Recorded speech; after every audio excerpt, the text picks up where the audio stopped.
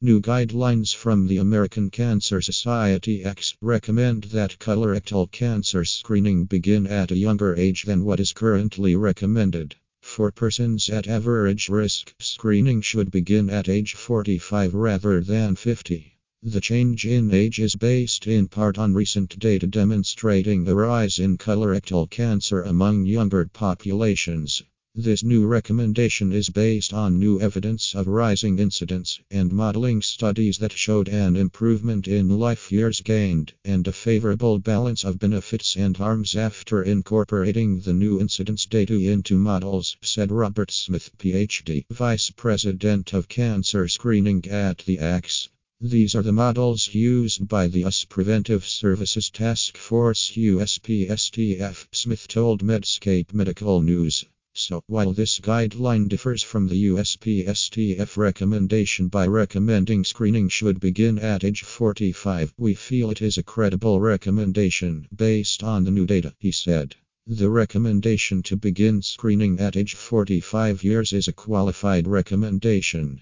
It was the only change made to the current ACS guidelines. The new guideline maintains the status quo in that it does not prioritize among the various screening test options that are available but recommends regular screening with either a high sensitivity stool-based test or a structural visual exam, depending on patient preference and test availability. The updated recommendations were published online May 30th in California. A cancer journal for clinicians.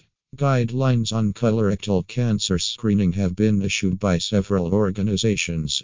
The ACS, the US Multi-Society Task Force on Colorectal Cancer, and the American College of Radiology, which issued a joint guideline, the USPSTF, the American College of Physicians, the American College of Gastroenterology, and the National Comprehensive Cancer Network. All guidelines recommend routine screening for colorectal cancer and adenomatous polyps in asymptomatic adults beginning at age 50, but they differ with respect to frequency of screening, age at which to discontinue screening, and preferred screening method. Recommendations also differ for persons at high risk with respect to the age at which to begin screening, as well as the frequency and method of screening.